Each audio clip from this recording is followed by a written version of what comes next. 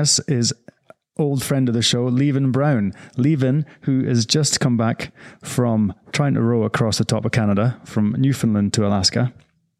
Leven, how are you? Yeah, really good. Thank you. And thank you very much indeed for having us, back on board your show here, your podcast here. Yeah, I mean, what a journey it was, so far.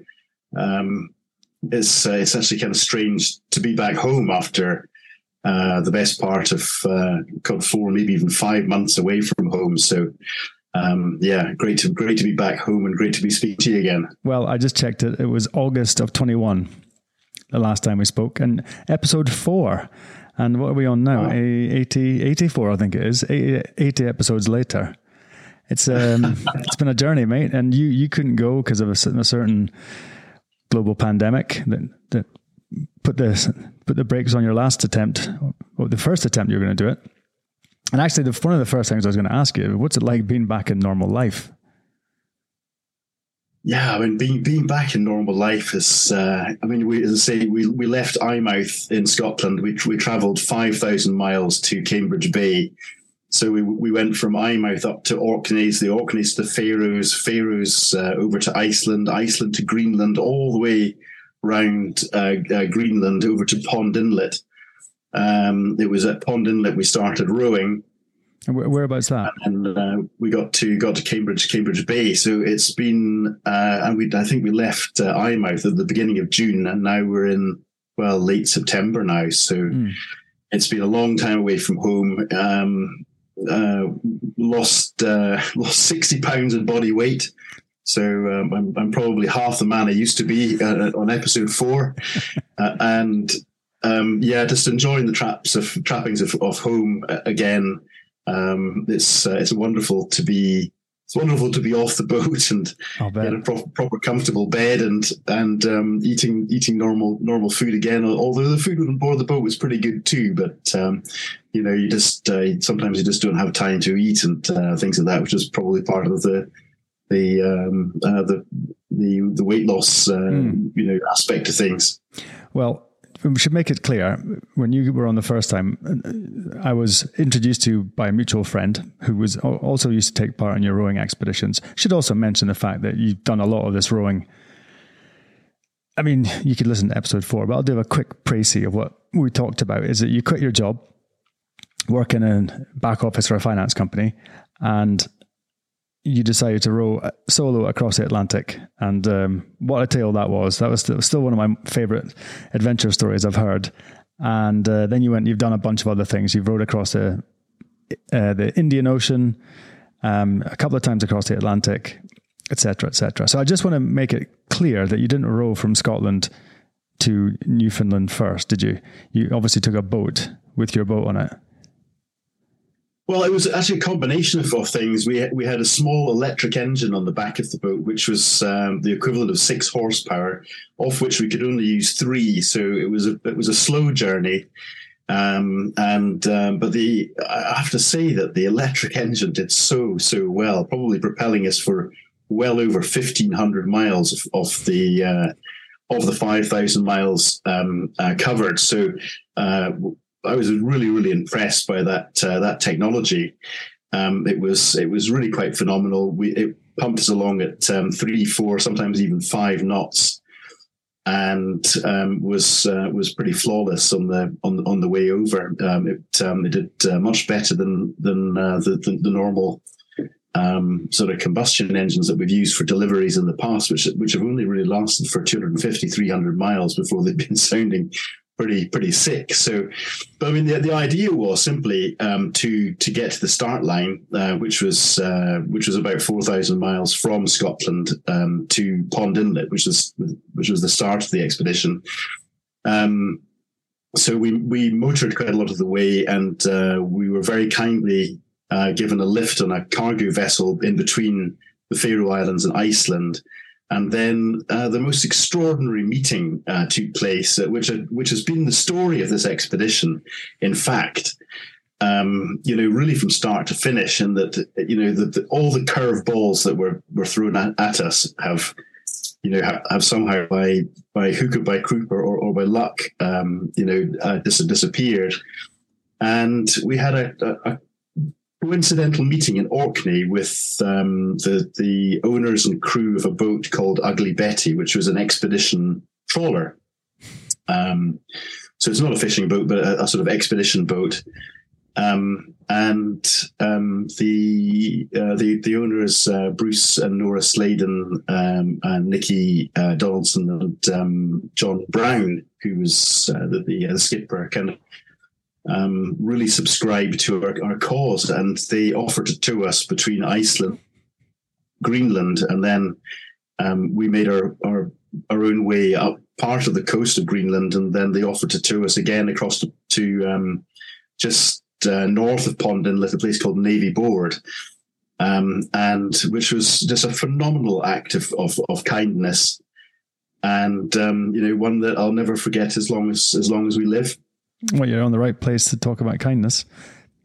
Yeah, I just love the fact I've got this dream. I don't know how to sail, but I would like to get myself a catamaran. Well, I get myself for the family, and it's just basically the ultimate screw you vehicle, isn't it? Just to get on a boat and bugger off. And you've got these people that say, right, yeah, we can take you to Faroes, then we can take you to Greenland. It's a fair deviation for them, I'm sure, but it's just something about it, the freedom. So that's why I was curious what it's like being back in the normal life, because once you're out in the open, a life on the open waves, that you've got, I'd imagine it's a huge sense of freedom and space, and you don't know or did you know what was going on back in the UK or in the world? Were you paying attention, or were you just focused on what needed to be done? Because that must have been really refreshing as well, being away from civilization, if you can call it that. Well, we live in interesting times, to say the least. Yeah. There's all sorts going on in the globe at the moment, and a lot of it pretty controversial. But so we didn't really keep up with current affairs, and when I came back home, I was almost scared to look. But it was pleasant to see that nothing too major had happened in our sphere of the world anyway. Although it's very troubled in other areas of the world, back home in Blighty seems to be okay. So before we get into your actual voyage, our mutual friend Charlie Taylor. So hello, Charlie. He listens. He was the one. Hello, Johnny. He was the one who put us together, and he was a fellow record breaker in one of your crews. He told me a story. Yeah. I think it was when you rowed across from Australia to, was it South Africa you tried to get to? And yeah. Or maybe it was going across the Atlantic. Anyway, you can tell me. But you guys got attacked by a great white shark in your little rowing boat and lost your rudder. Now, why didn't you tell me this? Why didn't you tell me this in the first episode, man? That was right up my street. Well, I can't remember why I didn't tell the story, but I think there were so many stories to tell. We maybe could have spent far too much time on it, but yeah, that was in the Atlantic Ocean, and we were rowing along in the middle, literally in the middle of the Atlantic Ocean, almost the halfway point across, and all of a sudden we heard this huge thud, and the boat was moved quite substantially to port. And there was a shout on deck. We've just been, attacked by a great white, and the chap who announced it was in fact a South African chap called Stuart Cocker, and Stuart estimated the length, I think, of 4 or 5 meters or something like that. And of course, I thought, well, it might be a slight exaggeration, but the thing is that when we got the boat into Barbados, we saw a set of teeth marks in the rudder, and I couldn't see the other set of teeth marks until we got the boat out of the water completely, and there was the other set of teeth marks around the corner of the stern, which meant that whatever size this shark was, it could open its mouth nearly 2.5 feet. To get round from the one side of the rudder to the corner of the stern, which is big. It's the other rather concerning thing for me is that was the side that I was sleeping in, and my head was it not for the carbon fibre around about the boat was literally inside the mouth of the shark. Although I had no idea that it was at the time. So. There's a great. I think there's a lot to be discovered about great whites. I think they're still a mysterious creature, but my own personal theory for what that's worth is that there must be a migratory route between the Long Island great whites. Peter Brenchley's novel Jaws famously starts off, I think, something like lazily around about Montauk Point.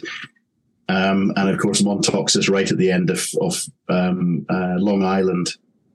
And but then there's the South African great white. And if you draw a straight line between the tip of Long Island and South Africa, you go right through the bit of ocean where the boat was attacked. And it would make sense that if a great white shark was in the middle of the ocean, that they would be extremely hungry. And of course, a rowing boat would be, it would sound like a slow paddling animal, maybe like a large, very large turtle or a whale or something Baby like that. Whale. I think that's why they seem attracted to the boats, and I know that we're not the only one who's come across them in the middle like that. And they in theory they shouldn't be there, but they are. It makes certainly cleaning the barnacles off the bottom of your boat in the middle of the Atlantic a bit more exciting, knowing that they're there. Gee, wait. So all it did was, I say all it did. It wasn't some sort of prolonged attack like you get in a film.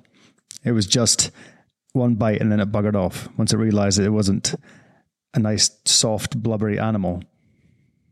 Yeah, it was one bite. It moved on. I think it probably hurt its mouth. And from the little I know about great white sharks, they have quite sensitive mouths, and they kind of know what they've bitten into after they've bitten into it. They don't deliberately go after divers or swimmers or anything like that. Humans are a bit too bony, and but I mean, as I say, if much like polar bears, which doubtless we'll come on to later, it's not the fat ones you need to be worried about. It's the skinny ones that are dangerous. It's the hungry ones. Oh, mate. Oh, this is brilliant. Fantastic. I did one a couple of weeks ago with a polar explorer, expedition leader, actually. She was a force of nature.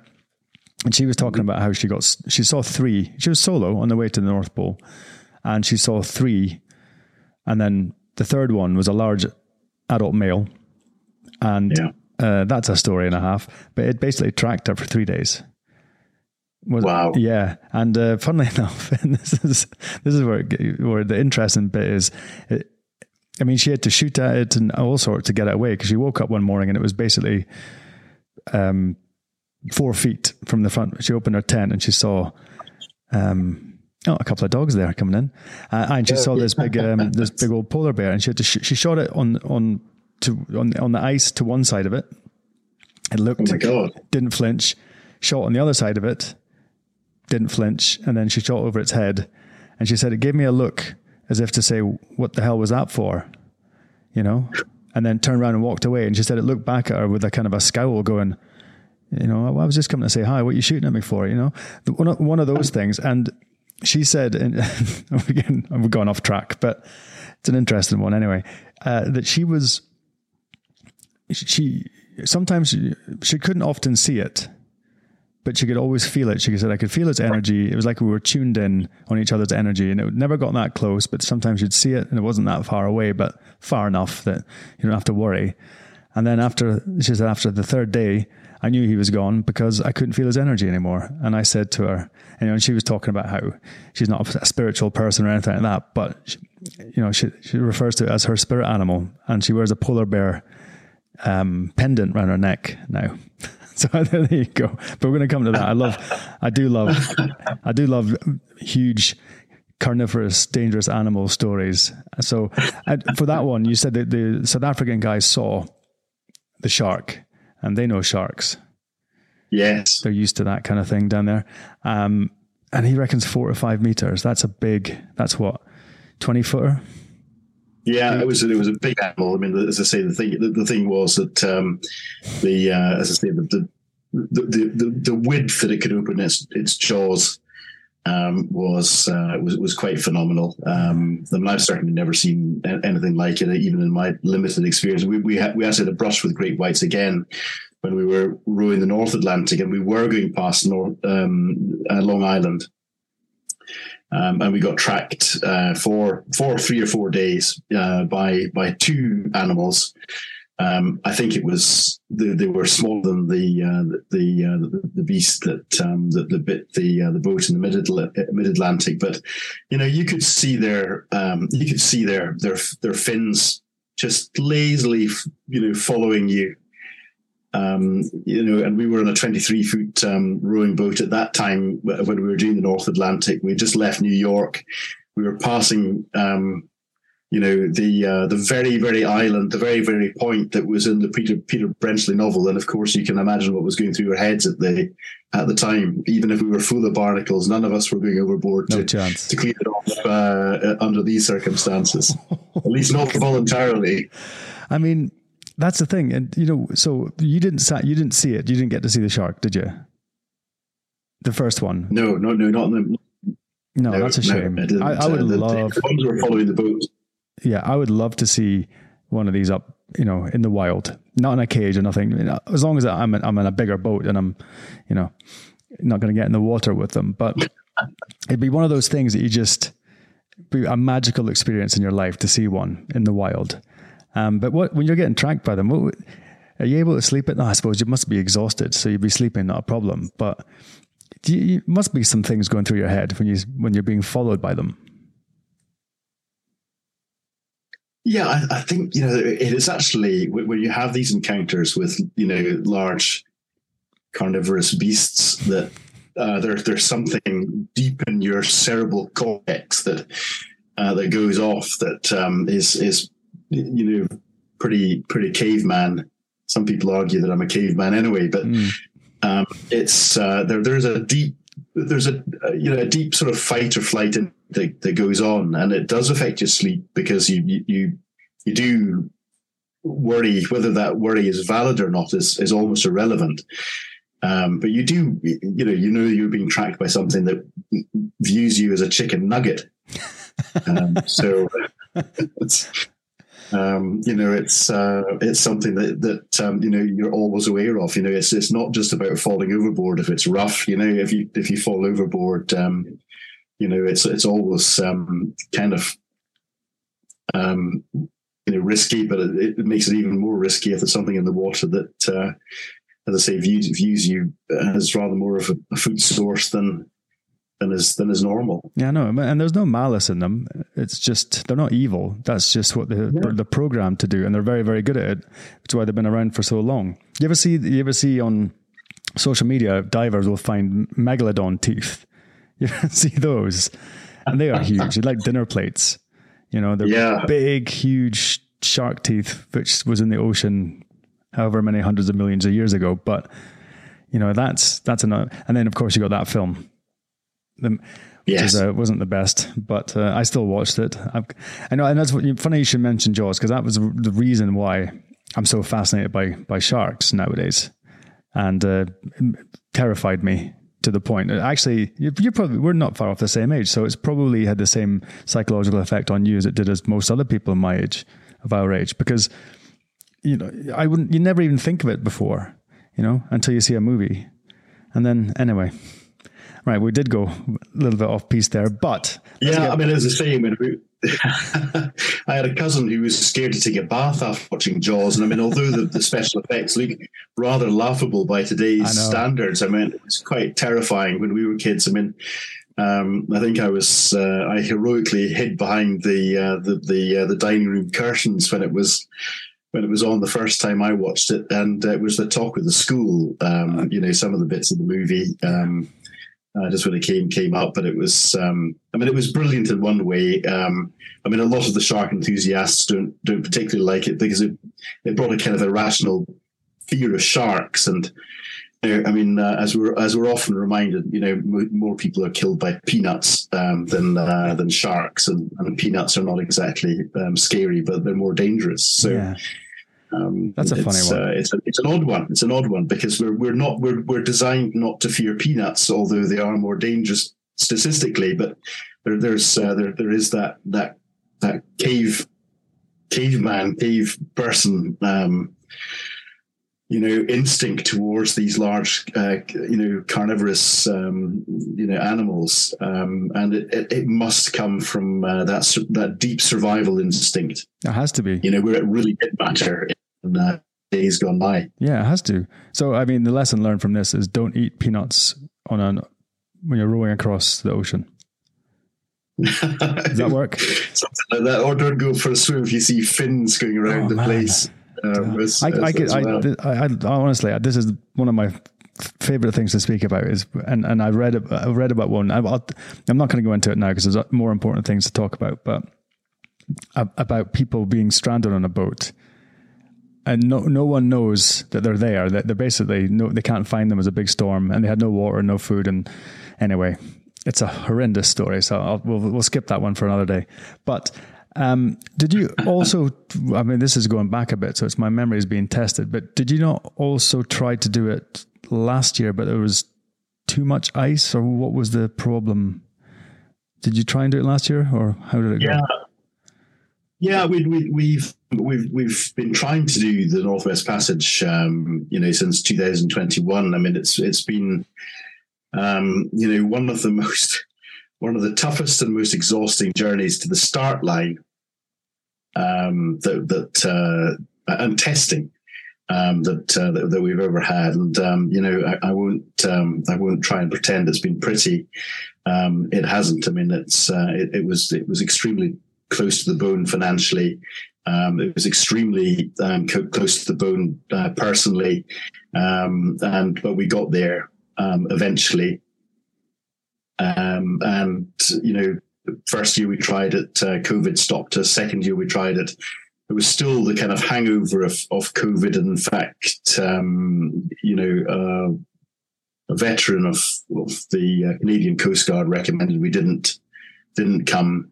The Inuit, were still very concerned about COVID. And sort of, strange boats coming through, things like that. There was also supply chain issues as well. So things that we were ordering in February weren't through until October. So it was just for another year. My first expedition was in 2005. So we're approaching our 18th year in this, and one of the things I've learned about expeditions is that never ever try and force an outcome. If you're rushing to do something, if you force things to happen, it usually doesn't bode well. Yeah, it sounds like a recipe for disaster, doesn't it? Not being prepared. Yeah, I mean, exactly. There'll be something that you forget. There'll be something that fate is telling you not to go that year. So don't go because nature's bigger than you. Yeah, well, that's you say that, and it's something we'll want to touch on later on about instinct and listening to the voices in your head saying this is not a good idea, and it's often right. So. Okay, now we're getting back on track after 20 odd minutes of sidetracked doing as is normal in this. So you're at the start point after 5,000 miles or whatever it was. And what's the weather like when you get to? And this is you're in Newfoundland, is that right? Well, we're in Greenland. We're waiting. One of the things that delayed the start, even this year, was the fact that we left in plenty of time, to get up to Pond Inlet. But a very strange thing happened up in northern Canada and northern Alaska this year is that the western part of the country cleared of ice really, really quickly, and the eastern part was really, really late.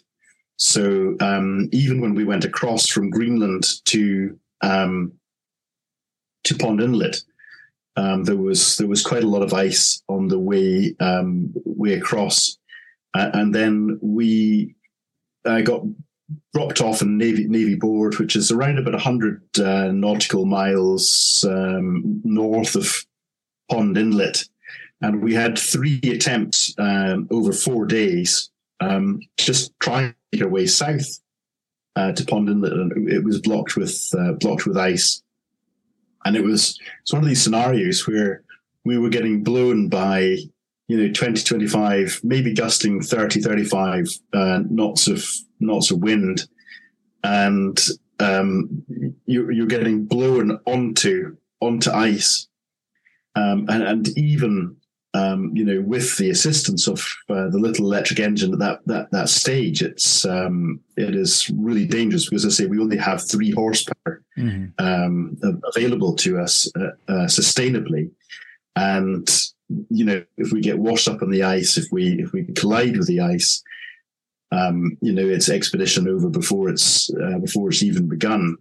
So very, very nerve-wracking time. And very, very cold part of the expedition too. I mean, at anchor, just on the north side of Navy Board, we had one night where we were kind of doing 4 hours on, 4 hours off at anchor, which is a normal anchor routine that we have. The deck was freezing, we were freezing, and even the surface of the ocean or the sea was freezing. So when we moved in the morning, we were breaking ice with the oars in order to move the boat. And at that stage, we kind of thought, well, this is crazy at this time of year.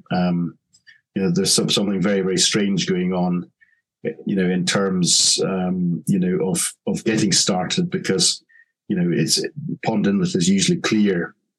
Sort of mid-June, mid-June 2 years before, mid-July the year after that, and we were kind of kicking on from mid-August, and we still couldn't make it south to Pond Inlet. So the clock was ticking even then.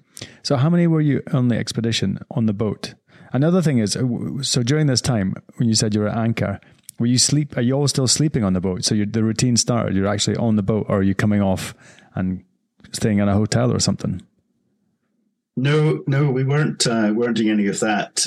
Obviously when we were getting towed, we were on board the towing vessel, which was might more luxurious than the rowing boat. It was very pleasant. But when we were on our own under the delivery stage of the expedition, again, it's just you're on a rowing boat. It started off with 2 of us, so Tuppence Mellish and I were the first 2 on board. We took the boat up to Orkneys, then the Faroe Islands, and then to Iceland together. Then Davy Flett joined us, so then there was 3. And then a nuke in Greenland, Levar Nysted joined us, and then there was 4, and then we met the other 4 of the crew in Pond Inlet. So we kind of cascaded the crew in as we went along. But she's a big rowing boat, so hard to handle with 2. But how big was it? 44 feet. 44 foot, so it's a big boat. It's a big boat for a rowing boat. I think it's I think it's the biggest rowing boat in the world, or ocean rowing boat in the world at least. But with that, comes different challenges as well. So, she's cumbersome to move, very slow to turn. And as we discovered later on in the expedition, extremely difficult to point downwind, or upwind, or sideways onto the wind. Was it just like a massive sail? I mean, it wasn't so much like a massive sail. It was just extremely difficult to control, which is not normally a problem if you're in the middle of the ocean because you've got tons of sea room. But in the Northwest Passage, you're always very close to the rocks, and the charts mean almost nothing. The depths are rudimentary, very, very basic. The first time we ran aground in the Northwest Passage, the charts told us we should be in 7 meters of water. And I know we can 2 feet of water. So, it wasn't 7 meters. It wasn't even 7 feet. How do you even get off? It was 18. If you run aground, do you have to jump off and then, push the boat out? Or what do you have to, how do you get out? Or can you row your way back out of it? We reversed back out. It was a question of we were actually blowing off our anchor in around about 40 knots of wind. And we were just making our way back to that anchor point, and then all of a sudden, bum, bum, bum. And then the boat slewed over on its side. And in fact, the reason that we got off the sandbank is that the dagger board, which was an incredibly strong, piece of wood and fiberglass, just snapped almost as if it wasn't there, which put us back on an even keel, and we managed to, in fact, get the crew to reverse the boat off the bank under oars. But jumping off wasn't off the cards. But it's always preferable to keep everybody on the boat if at all possible. So, if you haven't got a keel, did you have a replacement that you could use, or is that you just scuppered? Well, we designed the boat with 3 identical underwater surfaces. So we had 2 dagger boards and a rudder. And in fact, after having the rudder bitten by a great white and having lost a boat in 2009 due to a rudder failure, I'm pretty keen on not repeating the same mistake twice. And so one of the aspects of the design of the underwater surfaces was they were retractable, so we could go into very shallow water where it was planned, and B, that we had a good deal of redundancy for steering the boat, even if we lost 2 dagger boards. Mm-hmm. We would still have a rudder or still have the ability to steer. What the dagger boards tend to do is they're less like a keel, but more like directional stability, like on fins on a surfboard. Yes, exactly. Right. Exactly. Okay, that makes sense to me now. I have no idea what a dagger board is. So you guys are up there. Was it an all male crew? Was it mixed? It was a mixed crew. There was seven gentlemen and one lady on board. A very brave lady coming out with 7 gents, but she was absolutely excellent. Tuppence Smellish. I really can't speak highly enough. That's a good name as well. Of her. We shared a cabin. So when she was out, I was in. When I was out, she was in there. So we shared a lot of the helming duties. And did our a little share of rowing as well. Not quite as much as the main oarsman, but the jobs are different on a big boat. It was absolutely great to have her on board. She steered the boat from Eyemouth with me all the way up to the Faroe Islands, and we had some very, very interesting weather up there, and she picked it up really, really quickly. I couldn't have done it. Couldn't have done it without her. That's good to hear. I mean, it just sounds really alien to me. So the actual trip itself, that's supposed to be, well, how many thousands of miles is it supposed to be that you're supposed to row? Well, the rowing part of the trip, in fact, is just under 2,000 miles. But the aspect, that really made this a challenging trip was also the delivery of the boat, because there was no no commercial transport that was within our budget, and also that arrived in time in Pond Inlet. So we hatched this plan to have a hybrid system on board the boat to get her the first 4,500 miles to Pond Inlet, and we thought that part of it would take 2.5 months, which it ended up being, but it was a much different trip than we thought it was going to be. Of course, we thought we would just motor all the way up, but as I say, as luck would have it, we got a tow from the motor vessel Ugly Betty, and some very kind sponsorship from the Faroese cargo ship line as well, which was just phenomenal. So we got a lot of help, a lot of the way on the delivery side of things. But it was one of the most epic adventures in itself, because you didn't know that you were going to get this help. So you were preparing yourself for the worst, so to speak, of either using this little 6 horsepower electric engine, of which you could only use 3 horsepower sustainably, that in itself was an amazing time. There was that relentless 2 hours on, 2 hours off. Even although you weren't rowing, you were extremely susceptible to the weather, because as anybody who knows how powerful a 3 horsepower engine is, it isn't much engine. Power.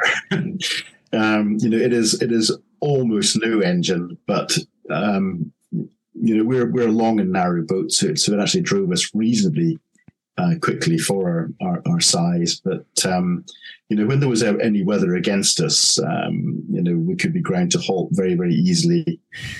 And of course, there was always the fact that you were driving, with a tiny little electric motor in the middle of the ocean with a really short-handed crew. So, as I say, in the beginning there was only Tuppence and I. Then we were joined by Davy in a boat that's designed for 8, and there was basically 3 of us who were backup.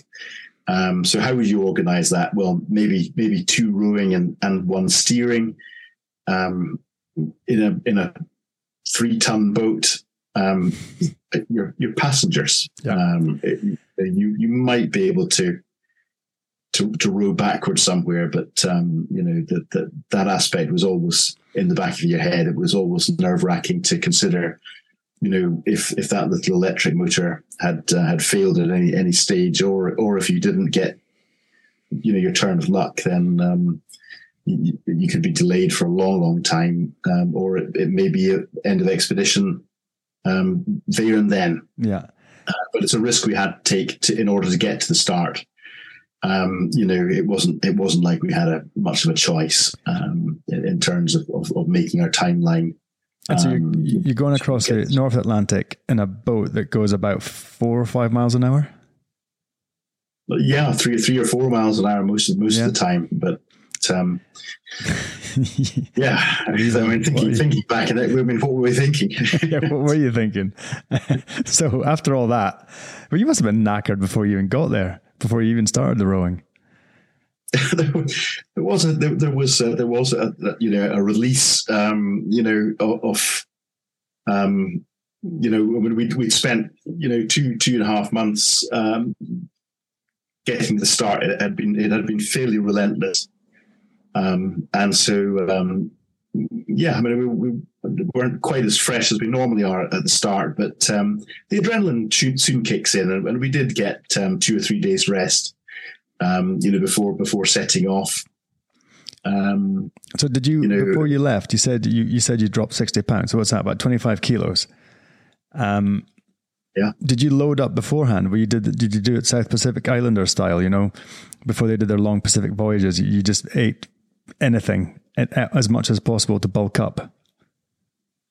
Yeah, I mean, I was about 18 stones, which is very heavy for my size. I'm only, I used to say I was 5'10" until I stood next to somebody who actually was 5'10". As I say, the weight drops off you very, very, very quickly. So I came back at a mere 14 stone, 13 in bits, and it was an incredible experience in terms of just how quickly you lose weight, but also why it's necessary to bulk up. There's a lot of different opinions out there about how you should approach these ocean voyages, and we've always been sort of protagonists of bulk up and have the weight to lose if you need it, sort of thing. I don't think there's any harm done there. There's other schools of thought that say equilibrium is the best thing, but the problem is that your body goes into a kind of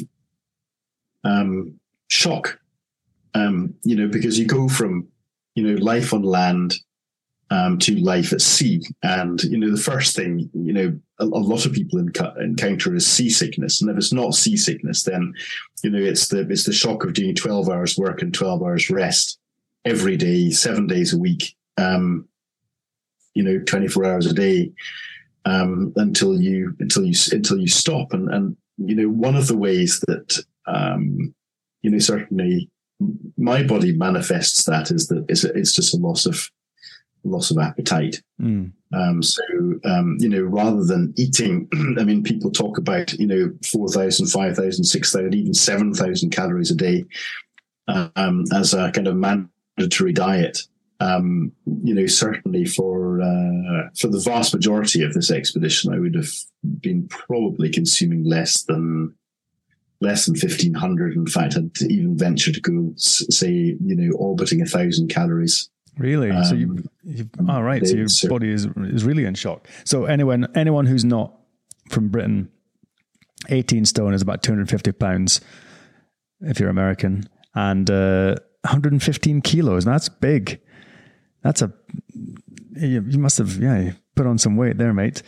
But so you're out there. You guys are doing the rowing, and it must have been pretty, after you've had all your setbacks and your delays and the amount of ice and all that, you must have realized that you're not going to be able to finish this particular voyage within your ice-free window.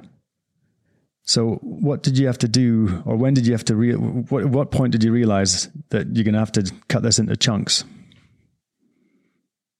I think it was actually about 20 miles after we'd passed Cambridge Bay. We knew we were up against it when we left in mid-August from Pond Inlet. We were hoping to get away at the beginning of August, maybe even late July, but we physically couldn't get into Pond Inlet before we got in because it was completely iced up. Not even ice-breaking vessels were getting in much before us,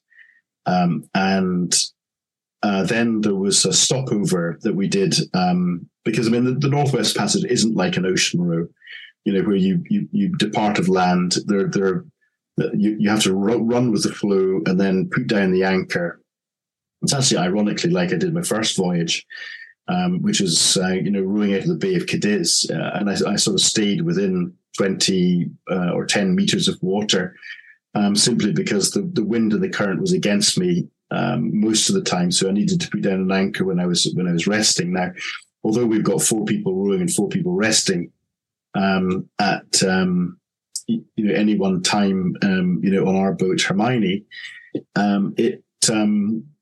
frequently we need to stop because the wind or current and conditions, and certainly ice and Navy board to begin with were something to contend with. So it was stop and go, and one of the places we stopped was a really interesting place called Fort Ross, which is probably around about a quarter of the way through the Northwest Passage, maybe slightly less. And a really historical, interesting place. I mean, some of the huge names in Arctic exploration. For example, Roald Amundsen went through Fort Ross and the Bellot Strait, and we stopped there for, I think it was 4 days, waiting on the weather coming through, and that was an extraordinary place because there's actually there's 2 abandoned huts at Fort Ross, one of which is sort of upkept as a kind of stopover place for travelers like ourselves, and there's just so much history in these little cabins, and we have some amazing photographs. I mean, it's like taking a step back in time, going inside the cabins, and when you sleep in one of these cabins, it is almost as if you're surrounded by the ghosts of previous expeditions that have gone through. And although these huts were sort of built just pre World War II, they will be on the foundations of the very huts that the Hudson Bay Company huts were on earlier than that, and these adventurers went through. So it was an odd feeling. It was inspirational and intimidating at the same time. It's pretty cool though. And are you at this point? Are you inside the Arctic Circle, or are you skirting it? We're well inside the Arctic Circle. Well inside. There. Okay. Yeah, how cold was it actually? What kind of daytime temperature was it? What kind of nighttime temperature were you getting? Usually above freezing. There would have been a couple of little excursions where I think it probably would have gone down to sort of -5-ish. But it wasn't so much the temperature that made it cold. It was the fact that the wind was blowing, and also if the wind was blowing hard, you'd not be working. You'd either be anchor or and outside and exposed. Or you'd be inside the boat, and you couldn't come up. There was no specific heating in the boat, particularly in the back cabin, and it was extremely difficult to get warm again after you got cold. So there wasn't the sort of great negative temperatures where sort of Captain Scott had to endure. But the other thing about this year is that it was incredibly wet. So when it got down to these temperatures, what we were finding, even the Gore-Tex clothing we were wearing was failing because it had been so wet for so long. It wasn't keeping you dry, and then pop a 30-knot wind on top of that, and it gets really very, very cold very, very quickly. And it comes back to the old adage that most hypothermia victims are happen between 2 degrees and 10 degrees, and I can well believe it. Even now, I've got numb fingers and numb toes, and there's but allegedly I've got arthritis in my fingers now. So it's and as I say, I'm one of 8 people who are feeling pretty much exactly the same on that front. So it's as I say, prolonged exposure to cold like that, it really sucks it out of the body, and I'm sure we'll all recover. But it's you're a madman. Something well, all of you, and a mad woman. I just realized something. I said something very silly about nighttime temperatures, and of course, in the summertime up there's no night, is there? It's 24 hours of daylight. There certainly was. That was part of our challenge, in fact, and one of the reasons that we decided, to kind of call a halfway point at Cambridge Bay, was the fact that we had at least 6 to 8 hours of darkness. Towards the end. Towards the end, yeah. I mean, and one of our problems were that because it was so overcast, there was nothing to steer by. So you couldn't. There was no visual reference to the boat rotating. Right. And in big winds, it was becoming quite dangerous, because if you zoom in a chart.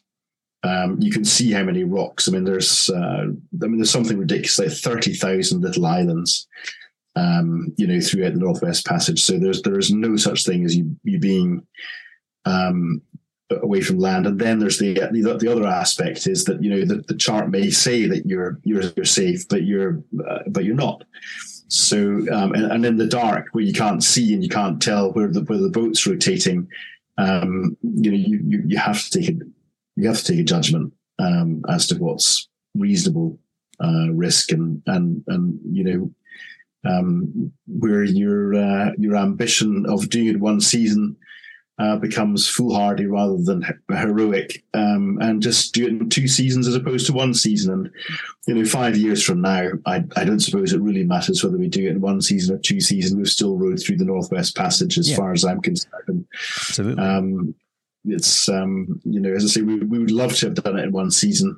Don't get me wrong, but it kind of adds to the story. I mean, there's a reason why we couldn't do it in 1 season. So yeah, we'll be back out there. It's as I say, it wasn't ideal from our standpoint, but after all, we're only talking about a little hit to the ego. Aye. Not in one season, and we're all still alive. We're all pretty comfortable, and we're all fairly resolute to come and do it next season. There may be 1 or 2 changes to the team, but nothing major. So, were there any moments where you thought that that you could that your lives were in mortal danger on the sea? There was a few very nervous moments because, as I say, the close proximity of land and rocks, and the extremely high winds, which made navigation, impossible. Really, I mean, we could maybe change our course 5 degrees port or starboard. Some of the times we were just going sideways because we couldn't even get the boat point downwind properly, and there was something really odd. It was really different about the Northwest Passage that I had never encountered before, and that was the current and the wind and this short chop that was almost like a standing wave, which made it extremely difficult to row, extremely difficult to get power in the water in order to, get the water moving over the underwater surfaces so you could point downwind. So the boat was very, very prone to going sideways. But that, in fact, worked to our advantage a couple of times where we couldn't actually get the angle to go round some points. Going sideways and rowing sideways on actually made the difference of that. I mean, would you believe it? 50 or 100 meters. That was the difference between parking the boat in the rocks in 30 knots of wind or missing it, which we did. And on 2 occasions, we missed rocky points by paper thin margins, and of course the other time we felt in danger was at Fort Ross with the polar bear incident as well. So, all right, well, let's go. What happened? So you're in a cabin. Yeah, I mean, we were in a cabin, and we basically had half the crew on the boat and half the crew in the cabin. And we got a VHF call from the boat saying there's a bear approaching the boat, and one of the firearms had jammed on the boat, and can you come out and get the bear away? So we grabbed the other firearm, which was in the cabin, and went out to go and see where the bear was. And naturally, we had assumed that the bear would be much further away than it would be. And I mean, there it was. It had been less than 10 meters away from the boat.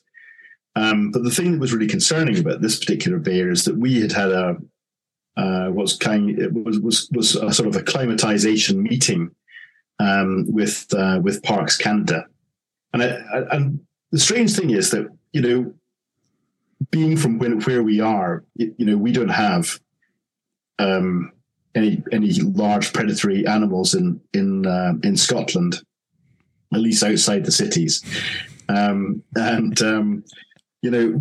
so we're naturally extremely nervous of bears because it's not our natural environment. So I mean, the Parks Canada were so good at actually making us a bit more relaxed about bears.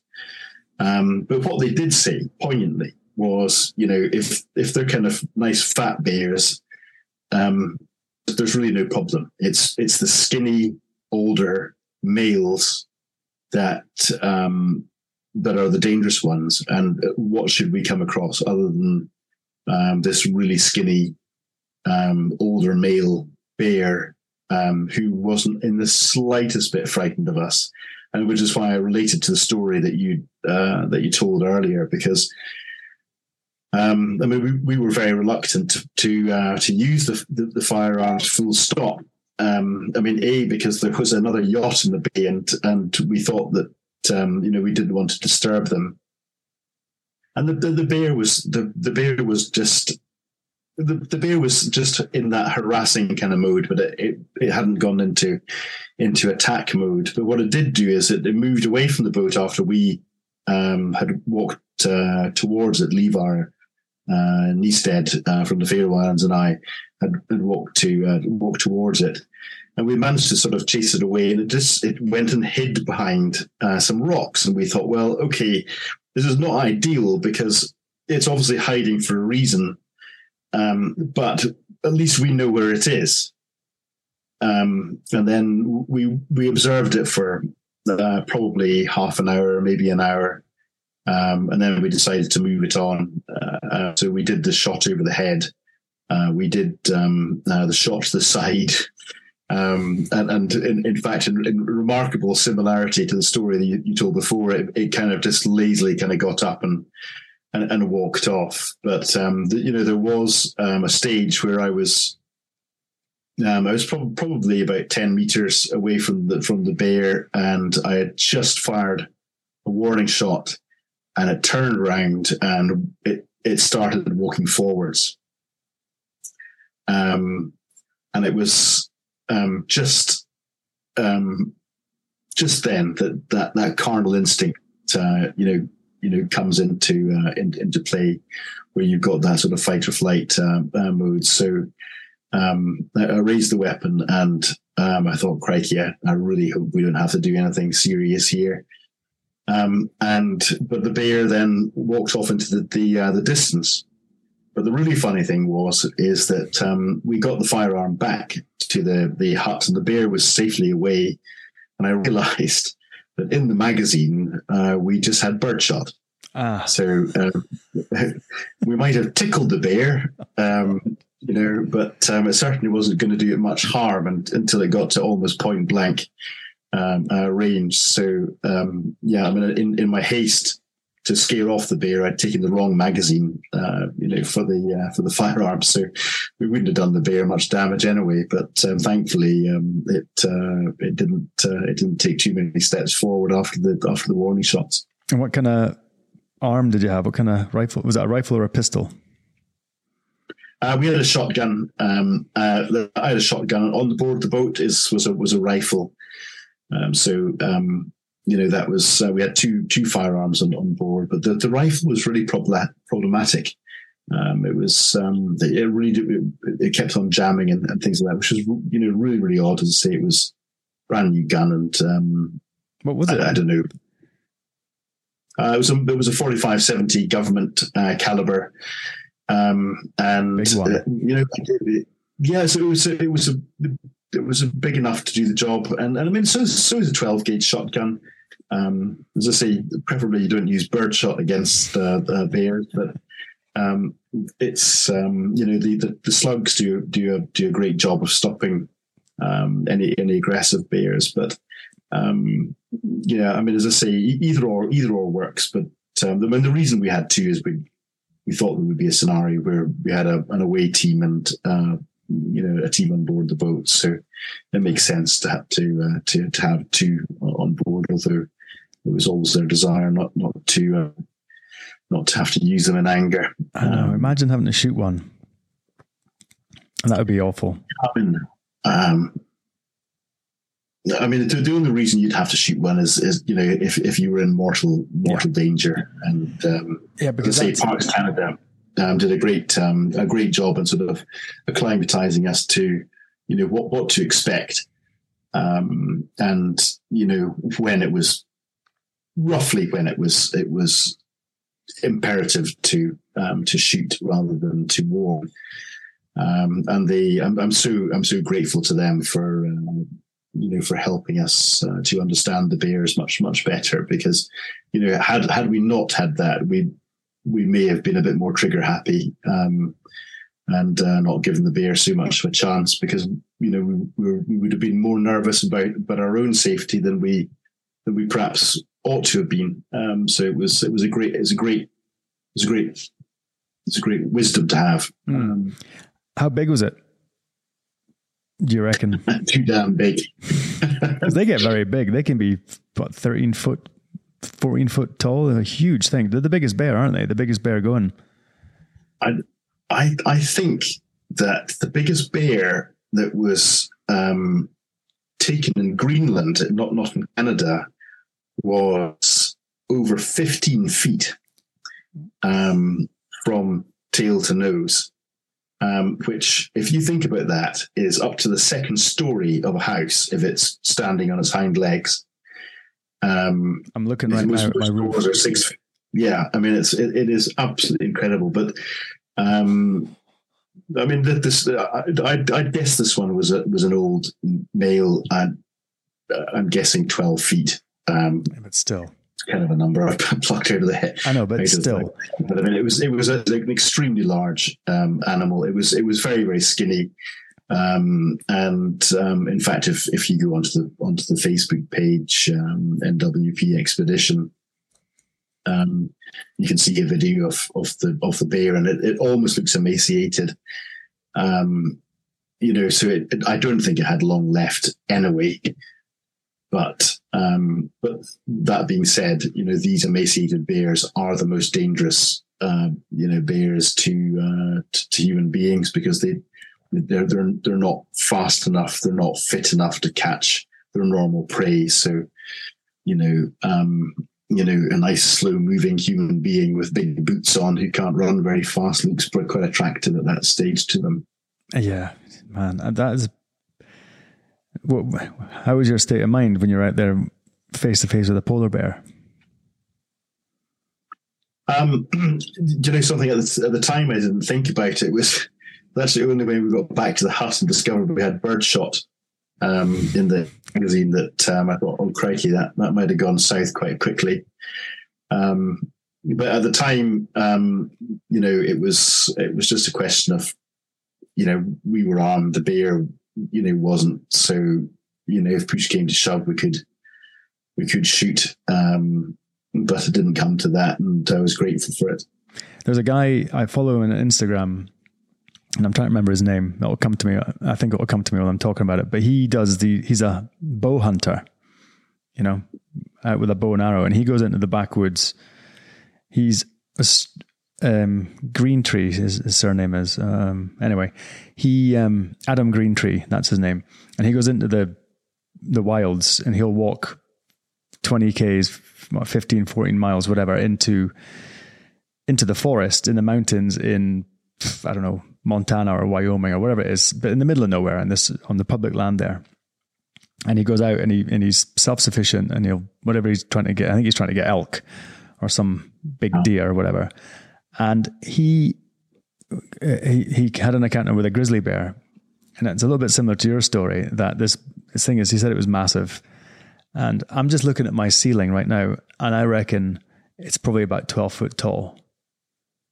I would say about 12, and that's high, right? When you look at it like that, it's a huge thing. And he said it was about 12 foot tall as well. So it was a big, well-fed looking grizzly bear. And he had a big, I think he had a 45, big pistol, which with big stopping power, for taking down a bear. And this thing, it's standing up, it comes down, and it does what's called a false charge. It's one of these things to do with and if you run, then you're basically dead meat. And so he like you, he had the briefing beforehand, and he's had experiences with bears before. And so he stood his ground. This thing false charged him. So it came down onto all fours and ran at him as fast as possible, grunting and snarling. And then it stopped and then went off, and he had the pistol up. And then he realized that at the outfitter shop, he got the pistol and the ammunition. They'd given him the wrong ammunition, and it wouldn't have gone in the barrel. It was just a tiny fraction too big, but that's all it takes, right? They're precision weapons. So I think it would have gone in the chamber, but it wouldn't have gone in the barrel. So he'd have just been a statistic. Guy goes into the woods, doesn't come back, Terrifying things. Yeah. But it must have been pretty awesome at the same time, though, to have that experience. That's one for your grandkids. Yeah, for sure. I mean, I kept one of the 12 gauge cartridges just to say that this was actually fired, well, not at a bear, but in defense of a bear, and it'll be probably an unwelcome family heirloom, but it'll be passed down anyway. Well, I don't know. It depends. I mean, times change. And I think these kind of stories are always cool.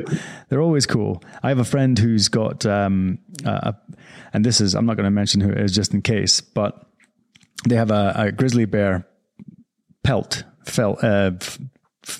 skinned grizzly bear, the skin, the fur, like a rug, but it's on his wall. And it's so big. It's like we're talking about the great white shark. You can't really fathom how big they are until you see one that big. I reckon. Not that I have, but you see them next to speedboats, and you think, "Oh my god, that thing is enormous." And so it basically took up the whole wall. And when you had it all pinned out, but he bought it off of an Inuit hunter. He told me, and I said, "Oh yeah, right." And he said, "No. This guy came up to me and said, 'Do you want to buy it?' I shot this thing. It was whatever." But apparently in Canada, I think they're allowed to shoot polar bears. No one else is, but the locals are, as far as I know. Anyway, so he claims it was completely legit, but the thing was massive. It must have been huge. And apparently that wasn't, he said, it's not actually that big a bear. It wasn't a particularly big bear. So you just never know. But I just, these kind of encounters, they're so fascinating, is that when you hear about them firsthand from people, especially people you think, oh my goodness, how badly could that go wrong in the wrong circumstance? I mean, did you have an extraction plan? If something, let's say you got capsized or your boat got wrecked, if you're as the weather was as bad, and you said the visibility and the cloud cover was that bad, could they even get a helicopter to you, or would you have to wait for a plane to land on the ice, or how would it even work? Well, the answer is probably a helicopter. It might have been a passing ship, but I mean, we were all recommended to take insurance out, so we all did. for medical extraction at least. Certainly at places like Fort Ross, we were overflown by a Coast Guard helicopter a couple of times because we had parked the boat on the beach. So I think the Coast Guard was making sure that we were okay, because it's not normal to see a boat up on the beach. The extraction plan was certainly. I mean, we had Tuppence was a veterinary surgeon, which converts quite well, to looking after people as well. We had Daniel Kritzinger, who was a South African doctor on board. So, and we had a really extensive medical kit. So, we could deal with most emergencies, certainly as a stopgap measure whilst we waited for any rescue. But the most dangerous thing for us would have been a capsize, because you've got at least 4 people in the water, and water which is a couple of degrees Celsius, where your survival time is minutes, not hours. Mm-hmm. Yeah, man. Yeah, God. And so how was morale on this particular journey? Because it sounds like the weather was bad and everything was against you. Yeah, I mean, it was extraordinary, actually. I'm not a micro manager in the slightest. I tend to give people large tasks and let them get on with it, and unless they're doing them, with a lot to be desired, I'll let them crack on, with it.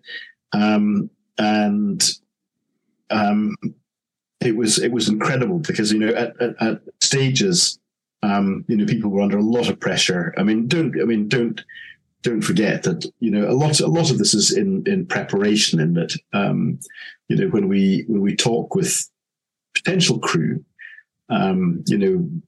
particularly for Northwest Passage, you're going to be wet, you're going to be cold, you're going to be miserable, you're going to have to be working for 12 hours a day. 12 hours rest that we say you're going to get isn't going to be 12 hours rest. It'll probably be more like 6 hours, maybe even 4 hours by the time you warm up, get to sleep, eat, go to the infamous bucket. Get other admin done. I mean, just simple things like calling home, or sending a text home, or something like that. And everybody's going to have their funny 5 minutes. So we build in a tolerance, to the occasional bad temper, and I don't think we were wrong with that necessarily. But I don't know any human being who's not maybe a little bit more grumpy than they perhaps are at home, under these circumstances. But I mean, at the end of the day, we worked very, very well as a team, and we're all still friends at the end of it. We had a great sort of last supper, if you like, in Cambridge Bay, which was amazing. And I mean, certainly for my part, I feel very honoured to be part of that team. They did so well. We had so many curveballs getting to the start, so many changes, so many nasty situations, and a few people who couldn't make it, with us. Some of it off their own doing, some of it through circumstances. It's been a difficult journey, to the start, but we're just over halfway through the passage. We've got another season to go. There's everything to fight for next season. And as I say, I think that I don't think we'll have exactly the same crew. I think there will be some changes, but it won't be changes that we, that I'll enforce. I think that the changes will be made by, just life getting in the way, and the fact that, some people have got things to do next summer, rather than, finish a row in the Northwest Passage again. So, but, we've got lots of people that can take their place. So we're not worried about numbers or anything like that. In fact, it'll be great to include other people in the sort of second half of the voyage. How many applicants did you get? I can't remember. I mean, I think initially we had, over 100 applicants. You lose a lot when you outline the costs and the fundraising requirements, for them, because it's not just 1,000 or two. It was £50,000 a seat. Wow. For this voyage, which is a lot of money, even despite that, with a debacle in the Ukraine and the prototypes, delivery of the prototypes and the boats. I mean, it was a real struggle to reach the start line. It was. I think I've got substantially more grey hair than the last time we chatted. But as I say, by quirks of fate, as I say, we made it to the start line. It's not, as I say, it's not as pretty as I would have liked. But sometimes in order to achieve these arguably great things, you've got to crack some eggs to make an omelette. And so when you get all these applicants, can you give me some of the traits that you're looking for in people? And you must have a good eye for this sort of thing now, due to your experience doing this for 18 years almost now. What kind of what are you looking for? Well, the low maintenance is one of the great keys. I think you might describe it as quiet confidence.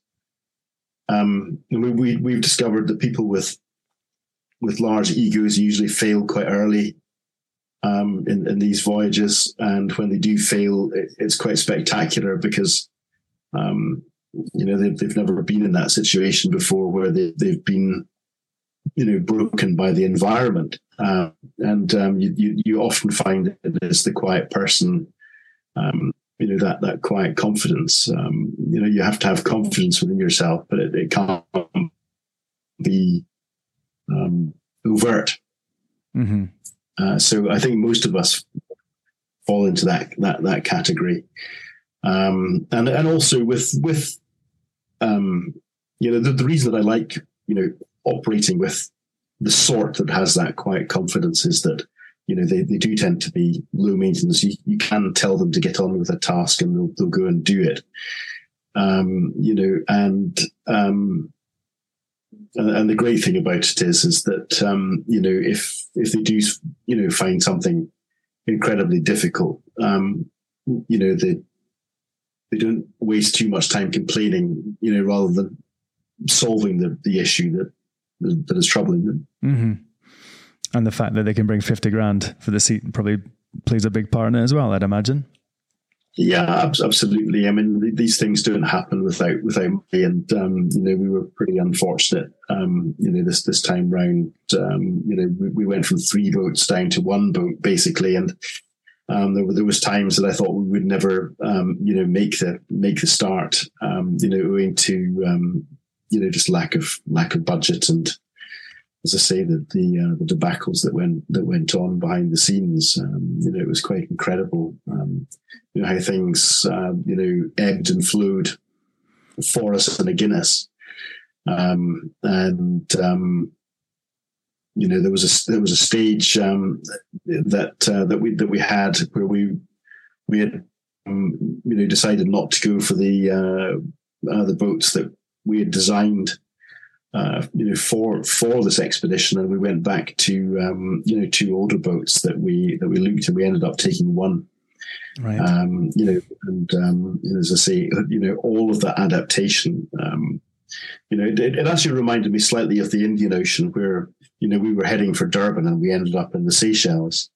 You had to be flexible. The goal was to row the Indian Ocean. It didn't really matter whether we went to Durban or the Seychelles. We would be deemed to do it then. And the same was true of Northwest Passage. We just needed people who were, dedicated to the cause. And I mean, I understand why, most people withdrew or were withdrawn.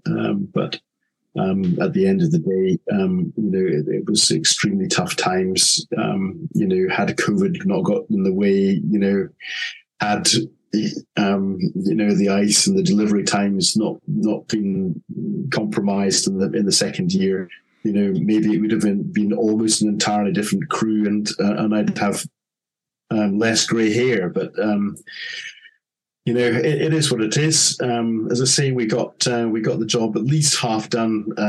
This year, we've rowed, I think, the fastest 1,000 miles in the Arctic. I mean, I might be mistaken there, but I think that's true. I think we've rowed the largest crew in the Arctic and the first mixed crew in the Arctic in an ocean rowing boat. So we have lots of positives to take out of it, for sure. As I said to everybody, I said, we maybe haven't got the gold medal out of this year, because getting through in one season would have been the gold standard, but going through in two seasons is certainly a worthy achievement, and the silver medal at very, very least. And as I say, I think in 5 years' time or 2 years' time, it's not going to make an awful lot of difference whether we went through in one season or two. We've still rowed through the Northwest Passage, and we're still the first ocean rowing boat to do it from east to west. And I think that's I think it's worthy. I think it's worthy. It certainly is, Leven. You are a nutcase, and I love that. I think it's very admirable. I just, I think I put on the original Facebook post, and when I put this up, was if anyone wants to endure months of unimaginable hardship, then sign up, contact Leven. And it sounded like I was spot on. It sounds horrific. Chuck in a polar bear as well. But what? Toilet tears. Yes. Yeah. But you know what thing is, I also, you can't make these memories. This is the sort of thing that defines your life. And I was thinking about this morning. So we discussed in the first podcast, you talked about how you were not happy in your job, and you had this overwhelming urge to row solo across the Atlantic, which I highly recommend anyone to go back and listen to that one. That's still one of my favorites for what you did, because it was an insane story. And have you got any regrets about quitting your job and following your gut? No, because I think it was kind of all meant to be. I mean, in fact, I went round to my old boss's house and had a lovely meal with John and Sue Frame. And John was such a brilliant boss. He was, almost like a sort of second father to me. And then don't forget, I started working for that company, Bell Laurie, when I was 17. So I was just a kid. John, discovered me filing record cards at some absurd, hour in the morning. And, he was responsible for bringing me from the back office to the front office. And it was really just after John left that I got a little bit discontented, because he took me to task, and I think he was listening to that, and he said, "Were you really unhappy in your job?" And I said, "Well, not whilst you were there." and I went, "Oh, right, okay, well that's fine." and it was a question. I mean, and that is what great leadership meant for me, at least. I was very content to do what I was told, but when the person whom you are used to, let's say, because I'm not saying those after were bad, but you were just used to a certain, way of doing things, and that was that. And it's incredible because, in fact, John Freeman introduced me to a chap called David Fox Pitt. And I did a little bit of work with the Scottish Community Foundation as a voluntary marshal on something called the Caledonian Challenge, which maybe a few of your listeners will have heard of, which is a 54 or 56 mile walk. I think I'm maybe doing them a disservice in the Scottish Highlands. And I bumped into a chap called David Fox Pitt, who's a mutual friend of John Freeman and I's. And in fact, one of the charities we were supporting in Northwest Passage was Siobhan's Trust. And Siobhan's Trust are busy out in the Ukraine at the moment, providing meals to anybody who needs them. In dangerous places. So, I mean, I not only doff my cap to John for introducing me to David, but also for David, for his amazing work with Siobhan's Trust. If anybody's listening, it's well worth taking a little look at what they do, and if you can, it would be great to give them a donation. Same with Big Blue Ocean Cleanup, which is taking plastic out of the oceans as well. Well, very worthy causes. And this David Fox Pitt, excuse me, he was an ocean rower himself. Is he the one who gave you the inspiration? No, David, in fact, was he had an army career, and he's also been in many of the foundations and charities that I've seen years. But David's been always a great source of inspiration and energy. In fact, he helped us select our cruise, up on the banks of Loch Tay by sort of inventing something that was akin to the first few days of army training and things like that. And we used to thin out our numbers by David kind of beasting them up and down mountains and over lochs and rivers and things like that. We're good at that. So he was, in fact, Charlie Taylor, our mutual friend, was on one of these sort of selection events. So he knows exactly what it was like. So David's been part of our life and our journey in ocean rowing for a long, long while, as has John Frey. That's outstanding. So no regrets about what you've done with your life, because sometimes the regular wages are a bit of a regret, but I think you're right. I think money can't replace memories, and your gravestone never says how rich you were anyway. So that's true. Very true. So it's the legacy you leave behind, and the things that you've achieved in your life that tend to live on. So I mention it because it's become a theme I've noticed with the guests, is that they've followed their gut, their instinct to go and do something which most people would think is nuts, but it just shows you that it's all possible, Leven, and you're a shining example of that. I think you're a little bit cracked, to be honest, but I admire what you do, and I know some crazy people, but yeah, I think it's really cool, and I'm really pleased that when I texted you, because I saw I think it was on Facebook that you'd come back. So when I dropped you a text, I got an almost immediate response saying, yes, let's do a podcast. And I thought, fantastic, good lad. I really appreciate it, Leven. And, we'll stay in touch, and I want to hear about, we'll have to do this again this time next year and find out what happened in part 2. That's right. Yes, it'll be grizzly bears, not polar bears, in part 2, I think. And then hopefully we'll get to the finish good and proper, and have a nice conclusion to the story. Fantastic. All right, mate. Well, I really appreciate you coming on. I appreciate what you do. I think it's just so cool, and it's inspirational, and you make me almost want to go and do one of your rows, but we'll have to see about that. Now maybe I'm sign on the dotted line. Yeah, I have to find the 50 grand. Fine, but so Leven, take care, my man, and let's stay in touch and let's get this part 2 done. Thank you very much indeed, and thanks for listening, and thanks for inviting me on again. No, absolutely, my pleasure, pal. All the best. Take care. Bye.